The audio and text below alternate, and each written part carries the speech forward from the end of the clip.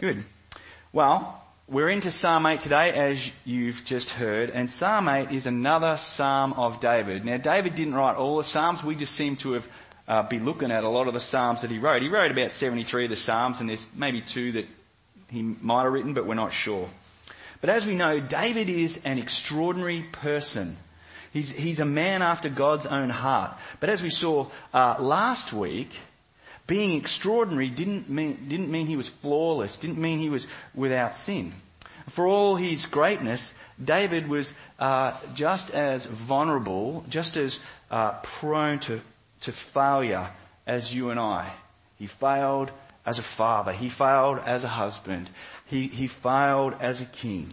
He was just as prone to weakness of integrity, just as prone to the insecurity of self as we might be, and then to allowing sin to come along and to capitalize on all these areas and cause all kinds of devastation in his life, causing him to live outside of the design that God had for his life. But we also learnt that while David is just like you and I, he also had one defining conviction, a core belief that enabled him not to be crushed by sin and its consequences, not to be overwhelmed by loneliness or insecurity. And that one core conviction that kind of motivated and drove David's life was that God loved him, that God was ultimately for him, and that he could trust God to be true to his character and to treat him with what's called hesed. Hebrew word, and it means with mercy, with the promised loyalty of God's steadfast, loving kindness.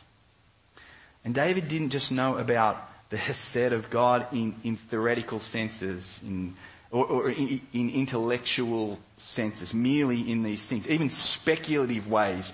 David knew God personally, in personal ways.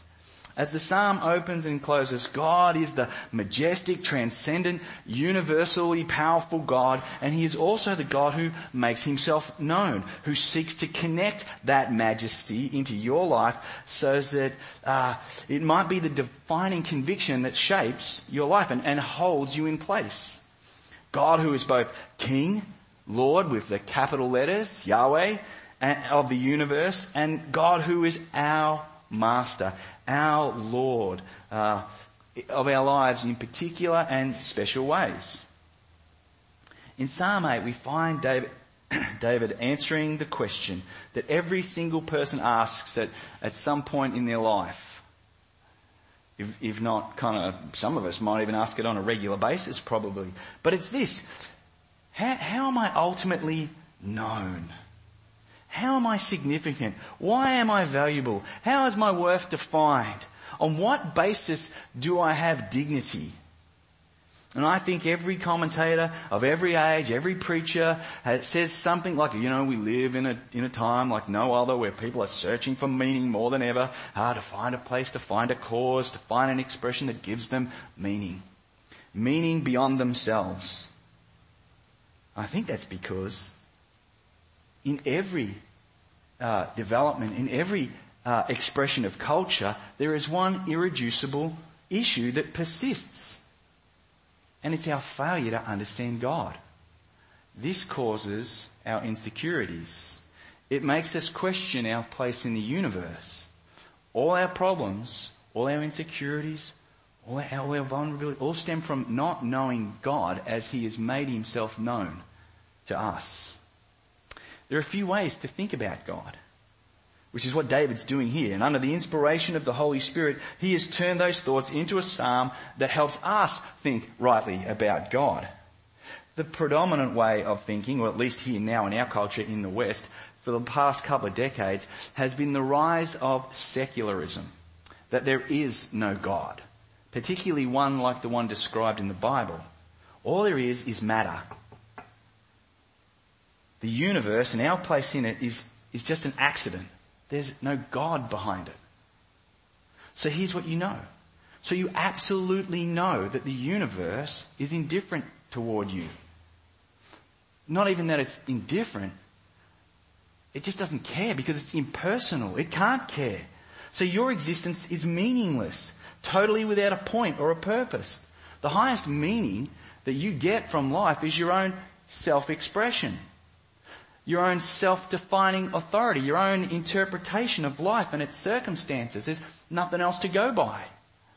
Bertrand Russell, the OG preacher of secularism and the authority of science alone to be able to define things, says this: man is the product of causes that had no prevision of the end they were achieving. They just had no goal. His origins, his hopes, his loves, his beliefs are but an outcome of accidental correlation of atoms. All the labours of the ages, all the devotion, inspiration, brightness of human genius are destined to the extinction in the vast death of the solar system. Isn't that encouraging? Only within the scaffolding of these truths, only within the firm foundation of unyielding despair, can the soul's habitation henceforth be safely built. Now that we know there is no God, now that we finally know we are alone in the universe, you live in a blind, impersonal universe, and your life will be like it never happened. Your life is ultimately insignificant. Now finally you can build your life. I feel inspired. Don't stress too much whether you're a doctor who cures cancer or you're a molesting monster who plays on children. It really means nothing.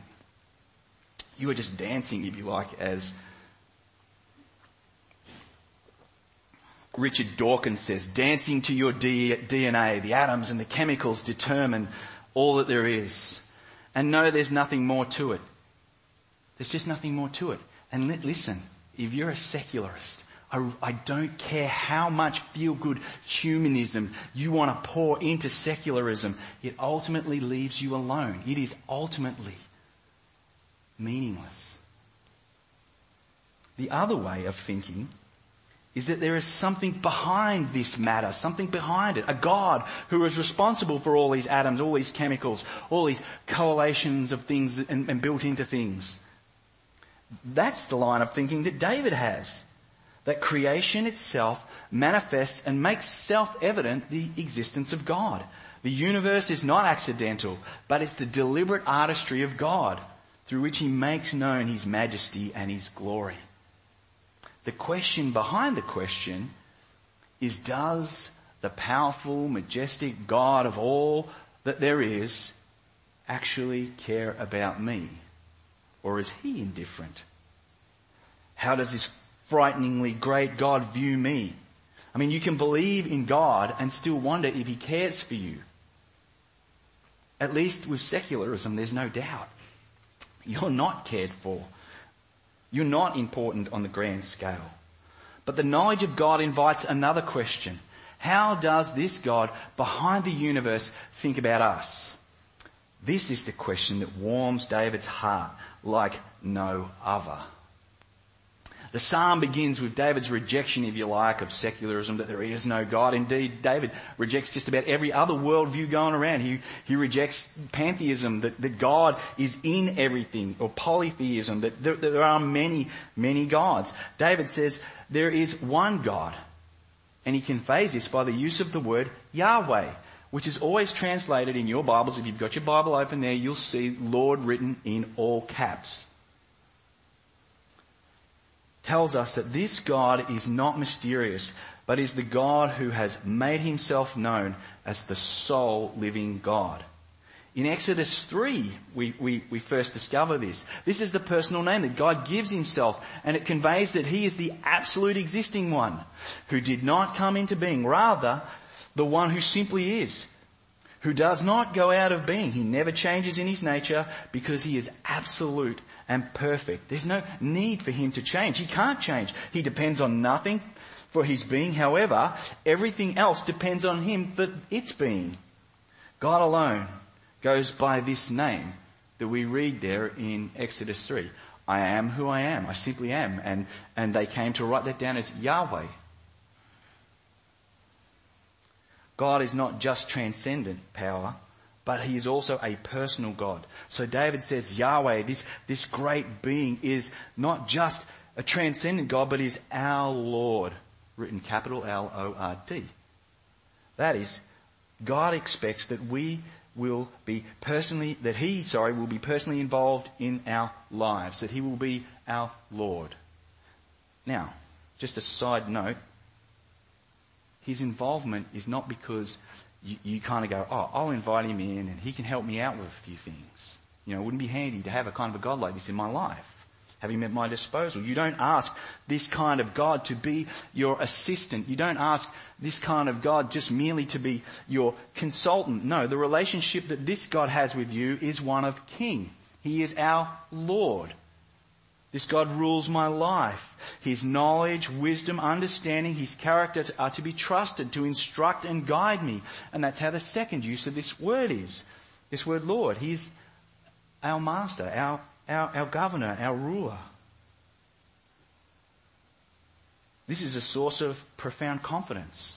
The one who has gone public with nature, with the nature of his glory through creation, seen throughout all the earth, seen throughout all the heavens, is also the one who will rule and sustain your life with that very same power and glory.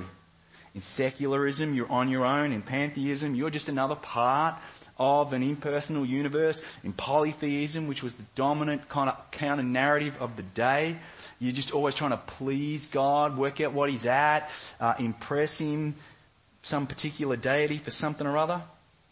Indeed, all other ancient accounts of creation of the world, of how people came about, say that they came about through some cosmic struggle. They're violent forces at work, wars, blood, guts, death, destruction. That's how creation came about. That's how we came into being. Not Yahweh. Creation for him is a passion, an overflow of love with his fingers, just simply for the delight of doing it, for the love of doing it. If you read the Genesis account, which part of this psalm mimics there through verses 6, 7 and 8, God is pictured in Genesis as having a conversation, freely deciding to share himself with creation and then place his image on us. Paul says of this, you are his workmanship in Christ Jesus. The word workmanship here means poem. God is creatively at work in you. Creation is an overflow, a public display of the loving majesty of God, who hasn't left you alone in the world, who hasn't left you just to kind of hope that he's listening, but stands with you as Lord, wise and powerful counselor in your life. In verses 2, we have one of the more difficult verses in the Bible to understand because of its ambiguity. The ambiguity around how it is that babies and the infants establish strength because of God's foes. You know, stealing the enemies, stealing the avenger. Lots of theories abound. But one thing is certain about this verse compared to the ones before it is there's a stark contrast here. David's declaration of God as loving, creating king of the universe and of his life is held in contrast in this verse. While David rightly identifies creation as the glory of God, as something that should lead to the praise of God, there are many people who see God merely as a part of creation, of one of many options. Or stronger still, that God is unnecessary, that he's not good, not to be trusted, that people are actually the highest authority. This is to be an enemy of God, to be in opposition to his truth. They might not come out and say that they are God's enemies, but they do it by the fact that they do not have God as their king. They don't say, "Oh Lord, our Lord." No, they boast in their wisdom, of their culture, whatever that may be, secularism, New Age, pantheism, the inclusiveness of polytheism, whatever they pin their worldview on. It stands against God. It stands against God's revelation that he alone is the sole good creator and sustainer of all things. Humanity stands in defiance of God when it does this. Humanity, therefore, is God's foe, his enemy. Frightening position to be in, really. But it's how God deals with the defiance of humanity that's extraordinary. God will not use overwhelming power, might and majesty that are on display in creation to still his enemies. but rather he will achieve this through weakness, through vulnerability. The picture of God's response towards his enemies here is one of restrained power, one of approachable weakness, not fury and fire, but softness and tenderness. Infants and babies are just simply not that threatening. Unless you're like sleep deprived or something, or they're loaded their nappy up, then they're kind of next level and they're a little threatening. But by and large, infants and babies represent approachableness, weakness, vulnerability. This is how God has promised to come toward his enemies. And the presence, another play on the verse here, the presence of children, generation after generation, the babbling of children, also speaks to the ongoing security of humanity. Despite the fact that they are enemies of God, they continue to keep coming. Indeed, this psalm pictures humanity's eventual restoration, not its annihilation, not its extinction that's so popular in modern narrative. Like the world's going to... What's the virus that's going around at the moment? We're all doomed. That's not what this psalm's painting. God is in control, guiding and directing human history. In the rest of the psalm, David returns to the subject of God's creation, or his creation of the heavens, and the relationship that there is between the Creator and creation and humanity. The night skies that are spoken about here. Night skies are one of the most awe-inspiring things to take in. It's one of the depressing things about living in Melbourne. Here in Melbourne, we kind of miss out. But if you get out of the city, if you get away out into the country, and by the country I don't mean Mornington, I mean really out in the country, the night sky has an amazing capacity to awe and wonder you. But it also has amazing capacity to make you feel small. You can search the sky for hours and hours and not run out of things to be amazed at. It's one of the things I love about going up to Hillston and camping up there. You can just stare at the sky forever. It's incredible. Scientists tell us that there are about, now depending on which scientist you listen to, anywhere between 100, think about this, anywhere between 100 and 400 billion. What's a couple of 100 billion things between each other? Stars in our galaxy. This photo here is taken by the Hubble Space Telescope in something called ultra deep field. It's kind of like a setting on your GoPro, I don't know, but it's what they've taken the photo with. It was taken in 2014, and it's a snapshot of the universe in which almost every one of those points of light there in this image represents a galaxy. And each one of those galaxies has about 100 billion stars in it, like our sun. Now, if that doesn't make you feel small, recent speculation suggests that even our entire universe, which may be just one member of a huge ensemble of universes, a multiverse. You see, Marvel are onto something. Consisting of some 10 to the 500, and that's a 1 followed by 500 zeros, universes. Still my head in. That's how big things are, potentially. Dr. Mario Levino, he's an internationally renowned astrophysicist. Why not? He wrote an article in HuffPost, that incredibly credentialed thing, entitled Our Place in the Cosmos. Now, this guy's no player. He's a genuine astrophysicist. He said, when looking at this, when considering this, taking all of this on face value, taking these facts on face value may seem depressing for our sense of importance. We really are tiny. We really are insignificant. We really are kind of small in the universe. And his attempts to improve our sense of self-importance did not warm my heart. David, on the other hand, he marvels at our place in the cosmos. The heavens, the multiverse consisting of, these 10 to the 500 stars are merely the work of God's fingers. So as big as this picture is, it is small in comparison to God. They are not there due to some violent, chaotic singularity that randomly blew out everything into place, but rather God just sets them in place They are the artistry of his hand. Names each one of them. There's Bruce. There's Doug. Whatever. Over and over again, God, an expression of the intimacy of him with creation. The picture of his creative heart. Over and over again, David says, your fingers set the stars and the moon in place. You did this, you do that. All through verses 3 and 16, it's God who is intimately involved. The psalmist might feel small, but creation is small against God.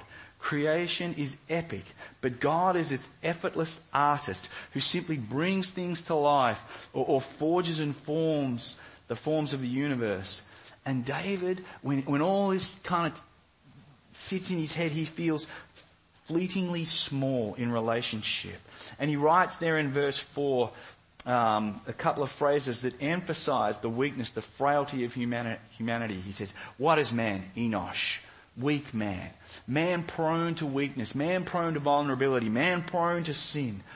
The son of man, Adamah, the son of earth, earthborn, not self-sustaining, not eternal, needy. But the feeling is fleeting.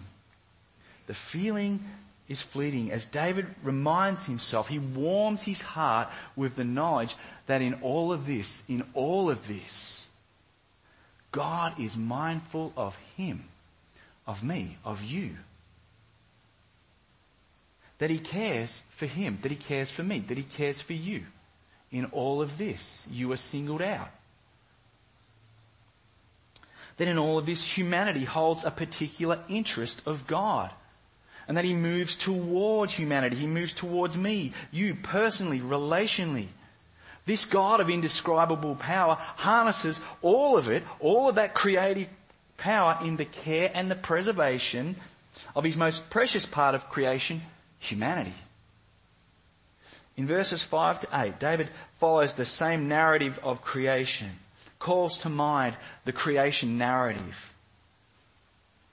That in all things, God made creation. He made them in subjugation to humanity. And that humanity had a responsibility to rule and to tend and to look after it appropriately.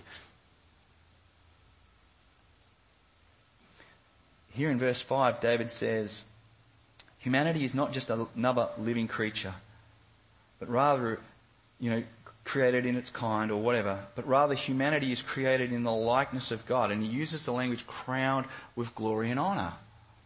The kind of language that's normally reserved for God. It's impossible to avoid the allusions to the Genesis account of creation due to the language that David uses in this psalm. When God made humanity, he put his own image on us. We are created a little lower than God. It reads here, you might have a little lower than the heavenly beings or the angels. The Hebrew word there is Elohim, and it means God. But the translators kind of flinched and got a little concerned and translated it lightly, if you like. We are crowned with glory and honour. Humanity, far from being insignificant, is innately, immensely valuable. When we understand that God, who created all this crazy artistry of the cosmos, when he decided that he was really going to pour his love and his passion and his heart out, he made you and I as the centerpiece of how his glory would be displayed in the universe. It's what makes our rebellion so abhorrent. It's what makes being an enemy of God so repulsive. It's why when we steal God's glory for ourselves, or we place it somewhere else, we are considered to be enemies of God. However, when we come to acknowledge, when we encounter the majesty of God, his mindfulness and his care of us, we no longer need to grasp dignity, search for our own glory. We don't need to achieve some level of merit or value. We simply marvel, as David does, that we are innately, immensely dignified. David is not confused when he asks this question, what is man? He is amazed. Do you know, this is the end of things like racism. It's the end of sexism. It's the end of elitism, classism. All these isms that sin gave birth to are renounced when we see how God views humanity. Whether you're a genius, curing cancer, whether you suffer from some kind of mental handicap, whether you have dyslexia in these days where you can't even, spell your kids' own names properly. Whether you're black, whether you're white, whether you're yellow, green, you are in the image of God. Glory and honor, infinite worth and value. What are you doing here? You're here to enjoy that. You're here to enjoy God, His care of you, moving in the world with His wise lordship in your life, prescribing how you live, prescribing how you see yourself. This is why we don't get to kill unborn babies. This is why you can't abuse your spouse. This is why you can't belittle your kids or despise a race of people. God, in His great expression of artistic power and majesty, has placed His image on each one of them, crowned them individually with glory and honor, and said they're mine to care for and to know. They're mine to restore back into relationship with me. This word care in verse 3 is the activity of God's mindfulness. It conveys not passiveness, but it conveys initiation, intentionality. This care is that He would come and visit us, that He would come and make Himself known, reveal us. Not care from afar, but care that comes near, that involves itself in your life. David has experienced the nearness of God in his life through the work of His Spirit. That's why he can say, "You care for me." Without doubt, if you really want to show you care for someone, that your mindfulness is just not mere sentiment, you share life with them in such a way that you take on their experience. You become familiar with their struggles, their doubts, their insecurities. You share in their joys and their triumphs. That's what Paul instructs us to be as a church. You bear with one another's burdens. Share. We're brothers and sisters, yeah? The New Testament book of Hebrews is a book that's woven together by the Psalms. But right out of the gate, the author of Hebrews sets about explaining who Jesus is. He says there in chapter 2, verse 9, after quoting Psalm 8, verses 4 to 5, he says this, "But we do see Jesus, who was made lower than the angels for a little while, now crowned with glory and honor because He suffered death, so that by the grace of God He might taste death for everyone." In the person of Jesus, God shows up. He comes and visits. He cares for us. God shows up in restrained power as a baby, vulnerable, weak, approachable. And as John's Gospel tells us, this Jesus who now arrives as one of us is the same one who shared eternity with God, who made the universe and all that there is, and He now dwells with us. To visit us in love, to share our burdens, and as the writer of Hebrews goes on to say, to identify with us. God in His mindfulness of us shares our experience of life as the person of Jesus. Jesus Himself would quote Psalm 8 in Matthew 21 to validate the testimony of the weak, the marginalized, the broken, to validate the testimony of sinners, that He was God, that Jesus was God here amongst us, visiting us, caring for us, and restoring our dignity by undoing the effects of sin in our lives. Or the power that made the universe now at work to heal and restore the lives that sin has torn apart, that treating God like an enemy has led to. And Jesus' mindfulness of our plight, the reason He came to visit, ultimately led Him to a cross where He would share our experience of sin, but not through participating in it, but by substituting Himself in our place, that He would bear the wrath of God towards sin. His life, in which He never once acted like an enemy to God, but always saw God the Father as Lord, as loving God, wise and good.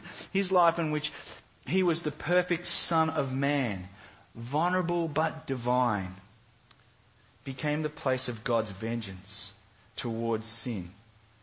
and love and care for humanity. It's where they collided. It's where they met. The cross is where God's weakness powerfully stills and restores enemies so that their souls don't build their life in unyielding despair, but in the mindfulness and care of God who created the universe. That He would come and He would die for them so that they might enjoy Him forever. While the cross was how God, in making Himself weak, was able to deal with sin, it's the resurrection where the life-creating power of God is applied to us in Jesus, whose perfect life, not corrupted by sin, not corrupted by viewing God as an enemy, could not be uncreated by death. No sin in Him. No animosity towards God. Nothing that death could grab hold of and then begin to unravel Him and uncreate Him like it's done with absolutely everything else in the world. And so death cannot hold Jesus. That's what it means. It has no authority over Him. And so He rises from the grave to display and make known His power over death. And Paul writes in Romans 6 that now this power, this resurrection life power, is applied to us. This is how He now visits us, to apply this to us to what? To recreate us, to make in us new hearts, that we would rightly and appropriately marvel at God. If you want to marvel at stars, marvel at trees, but marvel at the fact that God in Jesus can recreate a heart from being an enemy of God's to being a friend of God's. That is the greatest example, expression of power in the universe. What then is man? What is man that God is mindful of him? Well, if we are not His enemy, then we are His poetry. The tender work of His fingers on our hearts as He rewrites new scripts of dignity in us, that we might marvel at His majesty. Let's pray.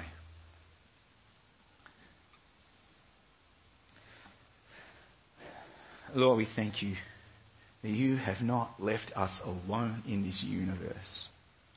That You speak to us generically through creation, and we go, there's got to be something more. We can't just merely be matter. And then You come to us specifically. You come to us through Your word. You come to us in the person of Jesus. Your Holy Spirit enlivens our heart to these truths and recreates, reestablishes a new sense of worth and a new sense of dignity in us, that we then would give glory and honor to You, that we would live in the design that You have for us, recreated in the image of Jesus, to make much of God and to enjoy creation. And our prayer here at Freeway is that we would encounter this, that we would know this deeply in our hearts, that it would hold us in place when we're insecure and when we doubt and when we wonder if God is for us. We would see He's been for us in the most incredible ways with Jesus. Our prayer is that if you don't know that truth in your heart, if you still feel like you're alone in the world, that you would honestly and truthfully speak to God. Ask Him to visit you, to make Himself known in concrete ways that you just cannot deny. And we pray this in Jesus' name. Amen.